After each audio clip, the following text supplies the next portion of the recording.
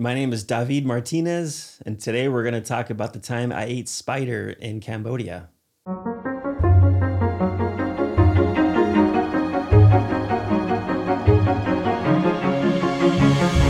So I find myself in Cambodia with my wife, Susanna. We were traveling from Thailand, Cambodia, and Vietnam.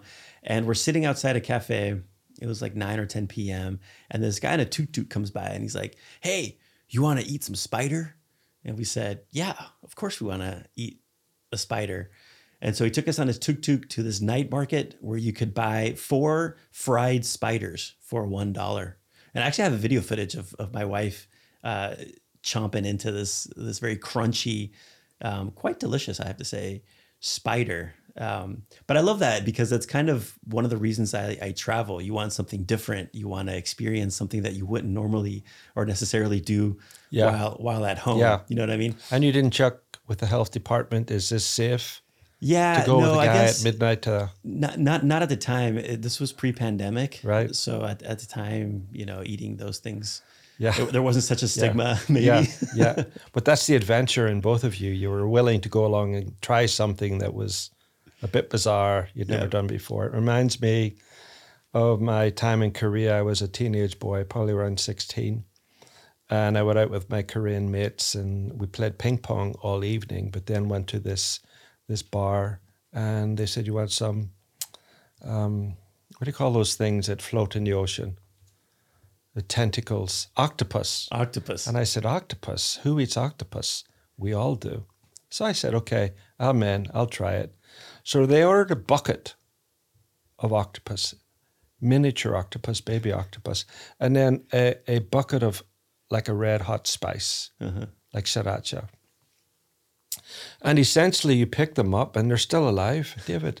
They're still wiggling. How big are they? How are they? Like you could put one in your hand. And You could easily put one in your hand. They're not that big. Okay. But the psychological effect that it has on you because they're wiggling, and you're going to put that in your mouth, knowing that people have died. I was going to ask. I've heard about this. People die. Yeah, from this people have because they get died. stuck in your throat. Yeah, it's man against beast. One of you are going to die, and you hope it's not you.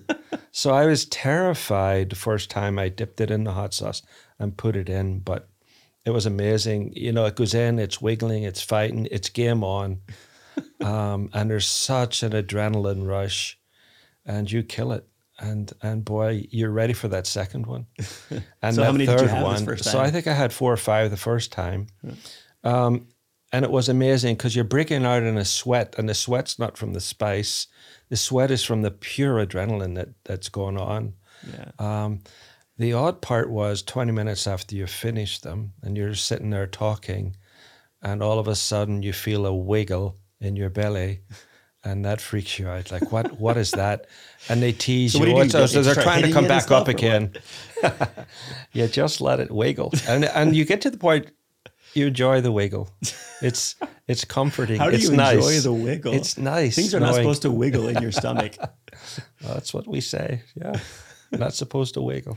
That's great. So are you open to different types of foods then? Is that something that when you travel, because you've been to many, like 70 some odd countries, do you look for the exotic kinds of foods? Is that I what you do. I'm adventurous. I like to go to a country ready, prepared to try things that I would not normally try at home, right? And you're exposed then. But why go to a country just to say, no, I won't try that? Right. That doesn't make any sense. So go with the willingness to be willing to try things. And I love trying different types of food. Yeah, I'm the same way. I also like to arrive at a country and then ask questions. What is it? What do people typically eat here? And when I was in Ecuador, guinea pig was the thing, and they bring it out and it's kind of spread out. Sort of spread eagle a little bit.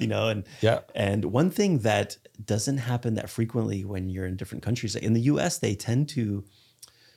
For instance, with fish, they'll cut the head off and they don't show you the head or the face, I suppose, the eyes, In Spain, often, or the shrimp, right? They'll make sure that you don't see any part of the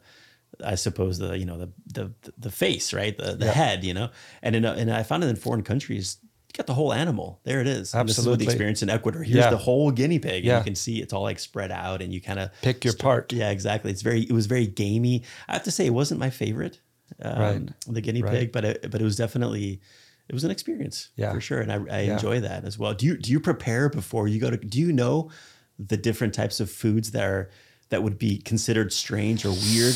Yeah, I do a lot of preparation. You do before I you do go? a lot of study. Yeah, I do, absolutely. Similar story would be a whole pig Okay. cooked. Yes. And that includes the head, the ears, the eyes, the snout, etc. I've done that as well. It was a smaller pig though. Yeah, right? yeah. But the most delicious part for me was at the other end of the pig, the balls, and you can get one and share the other one with someone else. But it's just a lovely, lovely piece of It's meat. are we talking about testicles? Testicles, yeah. You get one testicle per person. You can't like cut it in half. You can't like partition Well, it out. would be in most cultures it would be inappropriate for me just to take both balls. Okay, you got to You share know, the usually balls. they're shared, yeah. Okay. So, but they're That's absolutely interesting.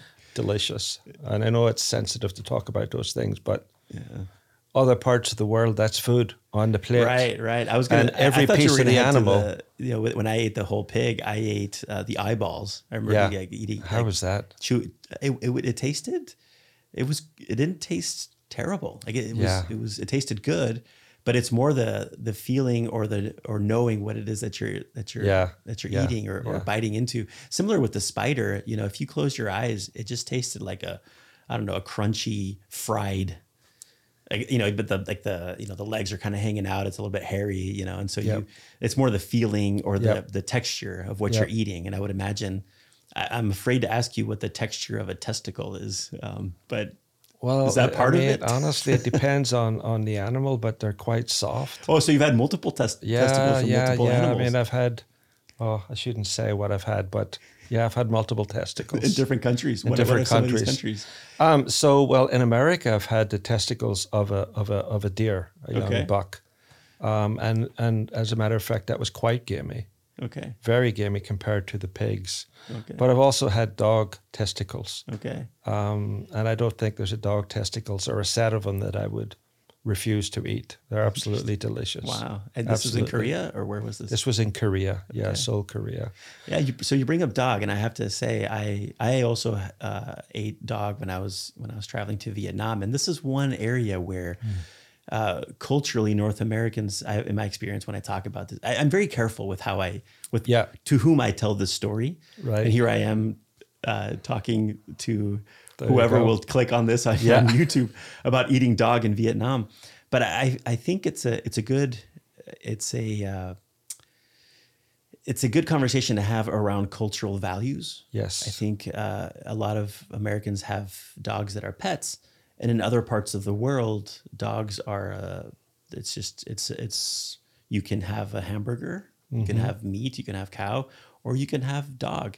And one of the things that I was surprised to learn when I was in Vietnam, you know, before I went, you get this comment of, be careful what you eat. You don't know if it's going to be dog. That's not the case. Right. It's more expensive. You have to go to specific locations, and nowhere are you going to order a hamburger and you're going to, you know, Right. you know, put dog meat in there because it's more expensive, right? Yeah. So have you had these conversations before? How do you talk to an American about eating dog and not, you know, see them crying or challenging you or insulting you even? Yeah. What have been some? I think, you know, reactions? preparation again before you go is that willingness to be willing to try. Yeah. Work through that. What does that mean? Am I going to be willing to try something? Because the last thing you want to do is to offend the person providing you that lovely meal. Oftentimes they've paid a lot of money for that meal. Right. Maybe it's the best meat they could possibly come up with. You're getting the best that they have. Yeah. And of course you want to try it. That's the biggest compliment. Right. Is to try it. And you may not like it, but at least try it. Hopefully you'll enjoy it. I think the harder part for me, David, is when I come back home and I can no longer get dog or testicles at the supermarket. You know, it's that reverse culture shock that you're talking about.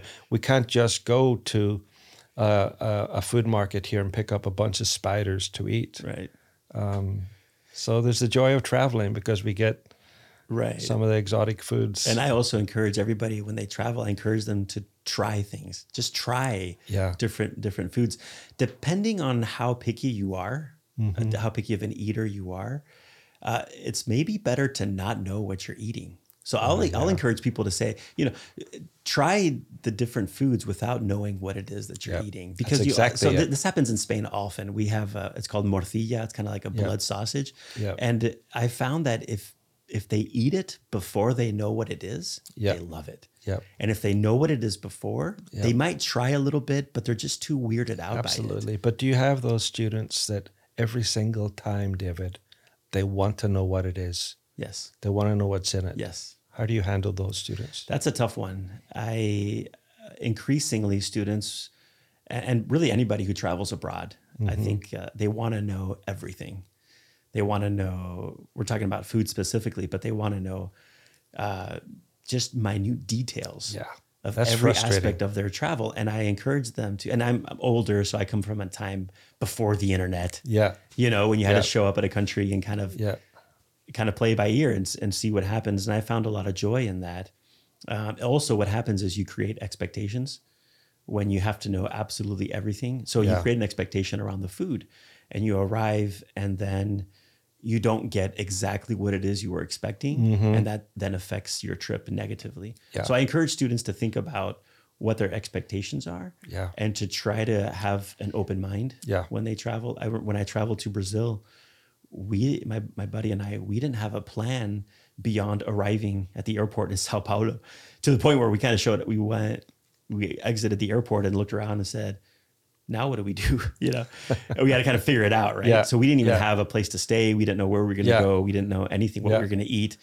And something similar happened in Lithuania when I went with my wife years later after I'd studied abroad, where we didn't know where we were going to stay. We didn't know what we were going to eat. And we ended up at a restaurant and nobody spoke English. My Lithuanian had been 20 years since I had spoken it, so I certainly didn't know any. And we ended up just kind of pointing at things on the menu, and they brought food and we ate it. I love that. And it was okay. Some of it was amazing. Some of it wasn't my favorite.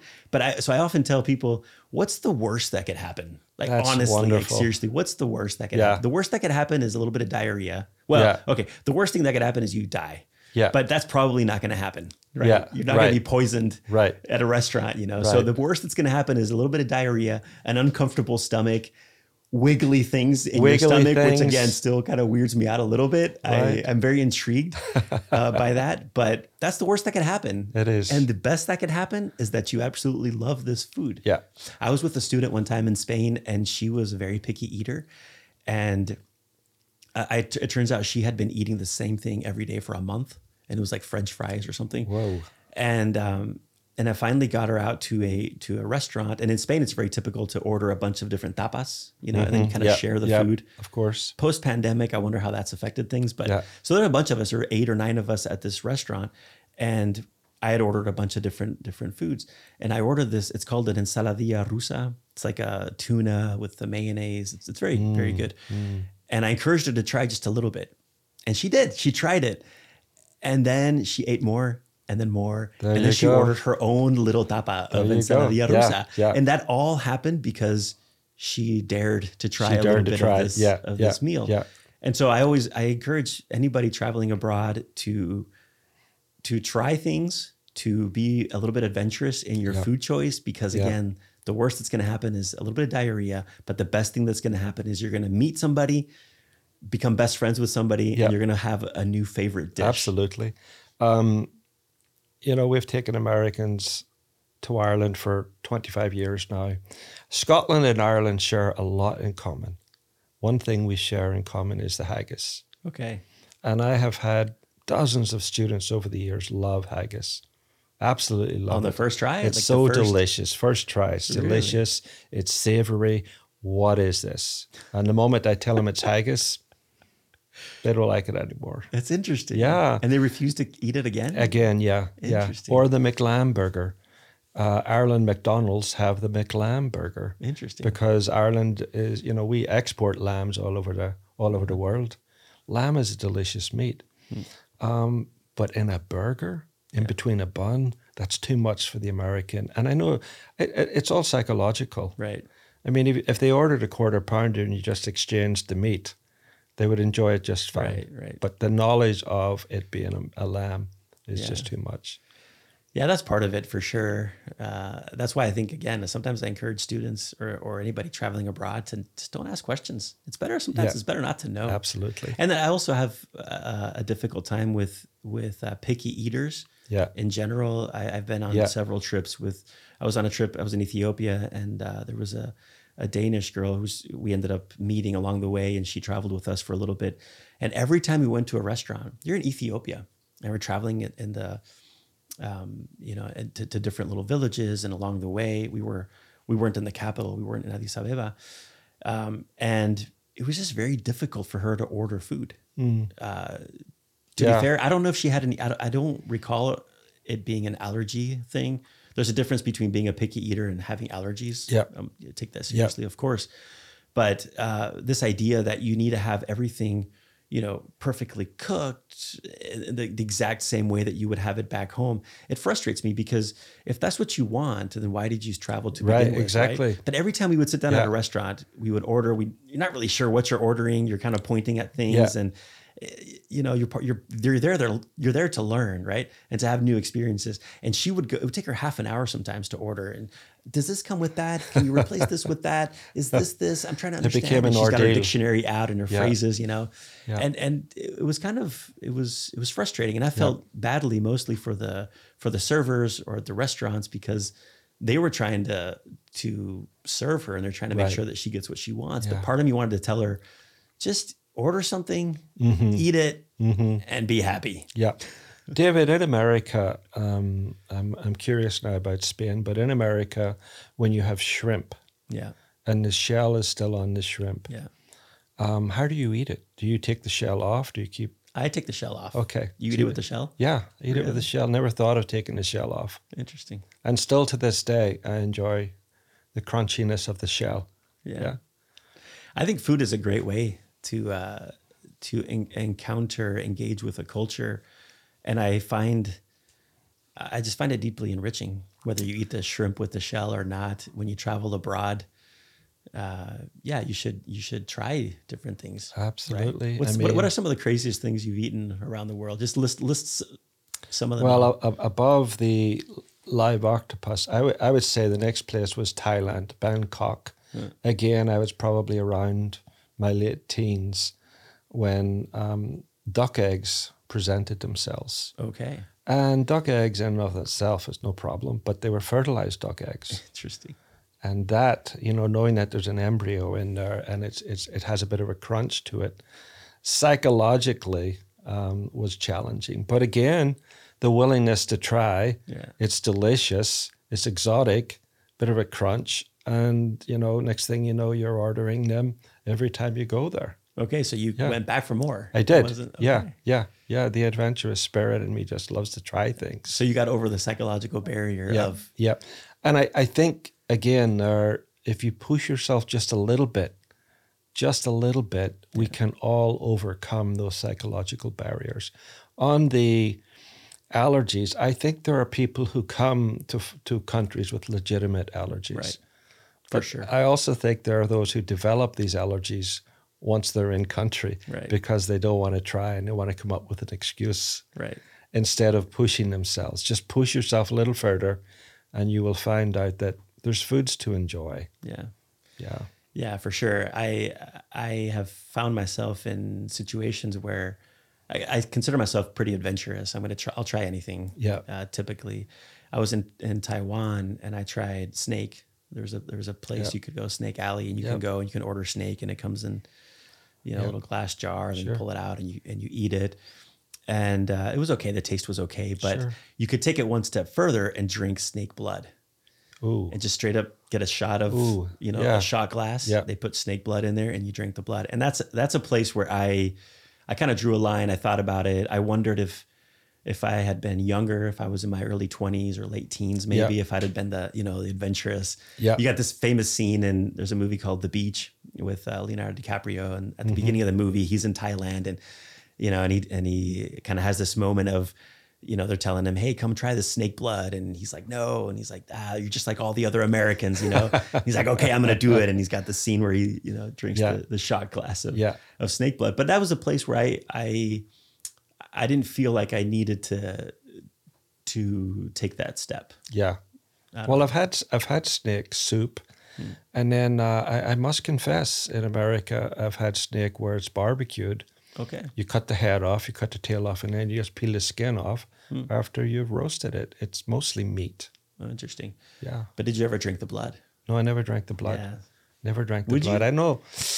No, I could drink cow's blood, no problem. Okay. But snake, that's a different thing altogether. Yeah. I think I would try it. If you were there, you I would. think in the heat of the moment, I'd throw it back. Yeah. Just to say I've done it. I know, isn't it? So much of this is part of the story, right? Yeah, but knowing my history, I'd probably, gain a likeness for it and want it again. and that's often the problem when you travel. You're exposed to beautiful foods, exotic foods. Yeah. You fall in love with them. Yeah. They tell so much the story of the culture and the heritage of the people, and then you come home and you can't get those foods again. Yeah, and so much of it is the community, the people you talk about, the people that you went with to eat octopus. That happened to me in Vietnam when I ate dog, where we went to a different place and we ended up with a group of people, and it became kind of a social thing. Yeah, and I have to say, the dog itself wasn't, the taste itself, it wasn't strange or different, but there was a sauce that came with it. I don't know if you had this too, but there was a sauce that was pretty terrible. I did not like the sauce at all. And it was funny because you were supposed to like dip the meat into the sauce like a lot, right? And so I got to the point where I was pretending like I was putting the, and they saw me and they said, no, you're doing this wrong. And they would push my hand into the chopsticks and you're dousing this meat in this sauce that was not, I don't know what the sauce was. To this day, I don't remember what it was, David, but I just remember that was not very. You've mentioned dogs so much, I'm getting hungry. We're not going to go back to that conversation, but I think, again, going back to what I was saying about people, it's such an entry into the culture. Food. Yeah. Right. And if you go at it with an attitude of, dogs are pets. Yep. You're coming at it from an angle of it's a cultural value and a cultural norm that is very specific to where you grew up. Right. I like to talk. Rolf Potts, he's written several books on travel, and he's got this great story similar to what we're talking about. But he talks about eating dog and talking to South Koreans and saying, "Hey, why do you eat dogs? Dogs are pets." He comes at it from an angle of a cultural value that's very much his, right? Yep. And their response to him was something along the lines of, well, that's interesting you would say that. It's a cultural value that you hold. For us in our country, we take care of our grandparents. Mm-hmm. We don't ship them off to residence homes like you do. Right. And so in our eyes, it seems like you take better care of dogs than you do your grandparents. Precisely. And I love that story because it brings, there's kind of a shock value to it. When you start thinking about it, a lot of times North Americans can be offended by the fact that other parts of the world, they might eat dog, but we're not at all offended at some of the ways that we treat it gives us an opportunity to pause and really think about that. Yeah, absolutely. So it's just a great place where food can come in and and break down some barriers. And I encourage everybody, when you travel abroad, try things. I take students to Spain and we try snails. Yeah. And it can be a little bit strange to pick up a snail. It's funny, my kids also, my wife loves them. She grew up in the southern part of Spain and she loves snails. It's one of the things that we do when we go back to Spain. But my children, when they were little, my oldest daughter, she was about 5 or 6 at the time. She was a little too weirded out by it. And my son, who was 4 years old at the time, he was trying to be like his sister and say, I don't like them. But he kept eating them. And he kept bringing them up. He's like, you're right. These are terrible. You're right. I don't like them. But he kept eating them. I love to think of the motivation of people when you're in their home. Maybe it's Korea, maybe it's Vietnam, and they have labored in the kitchen to put together a nice dinner for you. Their motivation is not to offend you or not to make you sick, but to love you. They're sharing their best with you. They want to treat you well and feed you well and serve you well. They want you to leave full and happy. Yeah. And I think we need to go in with that understanding that their motivation is absolutely in the right place, but our motivation should be that willingness again to try Right. and compliment. Right. You know, it's a good posture to have. Is to go in willing to try. Yeah, and also be open-minded about some of these values that we bring in. At the very least, be careful how you ask questions or how you phrase things. Yeah. Right. I tell students when they travel, be very careful when you say things like, "Why do you eat dogs are pets?" Well, dogs are pets for you. Right. Yeah. And again, this is just a wonderful opportunity to take a step back and understand some of these. David, it took me. I mean, I lived in South Korea for approximately 10 years, where dogs were food. That was protein. They didn't have cattle farms raising beef, and lamb was imported from different parts of the world. Even milk was powdered milk, but dog was available. Yeah. And chicken. Yeah, that brings up another good point, because you mentioned this, which is that it's one thing. Again, if you're a vegetarian, you can get mad at me for eating dog, but you're also mad at me for eating cow and so forth, right? But if you're going to be upset at somebody because they ate dog, but you're not upset at some of these farms and some of the ways they, they have these chickens and they have them all kind of cooped up together, and that's pretty inhumane as well. Right? Absolutely. But the point is, coming to America then, Americans consider dogs pets, part of the family. Right. I mean, it's a multi-billion-dollar industry. Right. The dog and the pet industry here in America, and so I have to train myself not to look at a dog as dinner on the plate, but as the family pet, and that's been a hard transition for me. Is that still? Are you still working through this? No, transition? I think I've made the transition, because we have 2 poodles now that I've gained some real genuine affection for. But it took 30 years. So you don't go into somebody's home and their dog comes up to you and you're thinking, that looks delicious. That looks amazing. Absolutely. What's a side dish that goes well with dog? Rice. Dog and rice. Okay. Nice. Any types of kimchi and sauce. I mean, Koreans are marvelous at side dishes and special sauces. So, but what's a good book we could recommend on food? There's one that comes to mind for me, but it's the obvious choice. Let's see what it is. It's Kitchen Confidential. Oh, that's the one I was ready to recommend, David. You stole it from me there. It's cheating too, right? It's the obvious choice. Yeah. Why you enjoyed that book? I have enjoyed the book. I enjoyed Anthony Bourdain's series, where he was so adventurous. He made me want to be adventurous as well.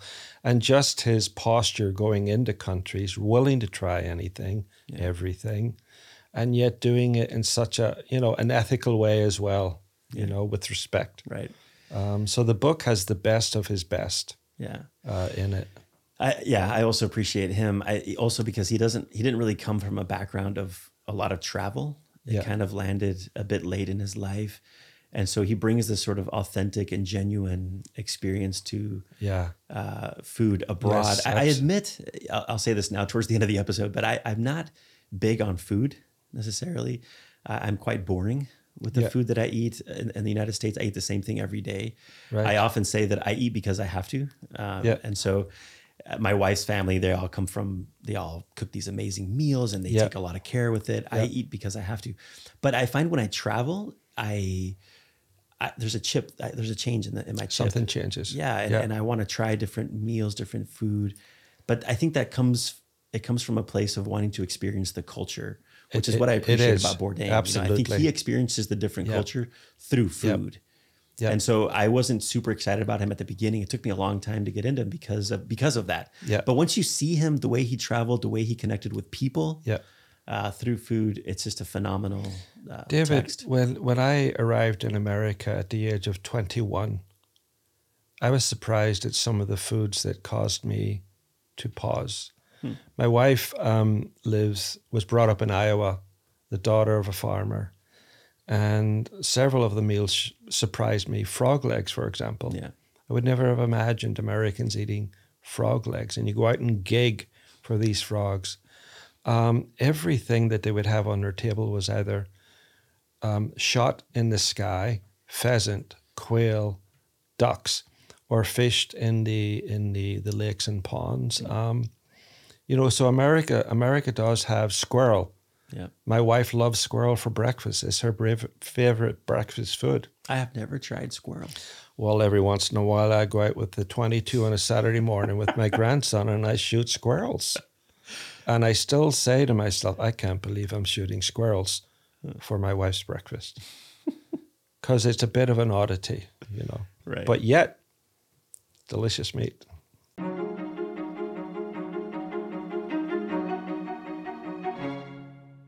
Well, I guess now is a good time as any to drop a pin on the Let's do globe. it. Yep. And we're going to spin the globe, see where we end up, and see what stories we can tell about food. Oh, David, I have an idea. Yeah? Could I spin it? Sure. Go for it. I can. Go for it. Okay. Where did you land? Okay. I can't see. I don't have my glasses there. Right there. We'll say that is, I don't either. What is that? That's Russia. Russia. Russia. I've never been to Russia. Neither have I. I've been to Lithuania. Again? What do you know about Russian I think, food? okay. Goulash. My son-in-law's from Russia. Okay, yeah. And he cooks us Russian goulash a lot. Okay. Yeah. I've had goulash. It's quite tasty. Yeah. It's like a comfort food. It's very filling. Absolutely. It's right? very filling. It's it is a comfort food. You would maybe compare it to chili here in America. But what they do to fish is unchristian. Why do you say that? Well, they let it almost rot. Interesting. They have no problem with letting fish age to the point where I would say pickle it. Okay. But it's beginning to rot now, and they love it. Then they cook it in milk in the oven, but it has that strong, fishy flavor, and they like that. Where most of us prefer the milder flavor of a salmon or a cod or a haddock. But yeah. Yeah, I had no idea. Yeah. Well, as always, it's always important to try new things, talk to people, be adventurous, and be safe. Be safe. Sometimes. This video podcast is a production of George Fox Digital. To find more material like this, you can subscribe to George Fox Talks on YouTube, Apple Podcasts, Spotify, or wherever else you listen to podcasts. Our team really appreciates your feedback in the form of likes, comments, and reviews, and we'd really love to hear what you think. To sign up for our weekly email list and to keep up to date with the latest episodes and publications, you can check us out on the web at georgefox.edu/talks. Thank you for listening, and we'll see you in the next episode.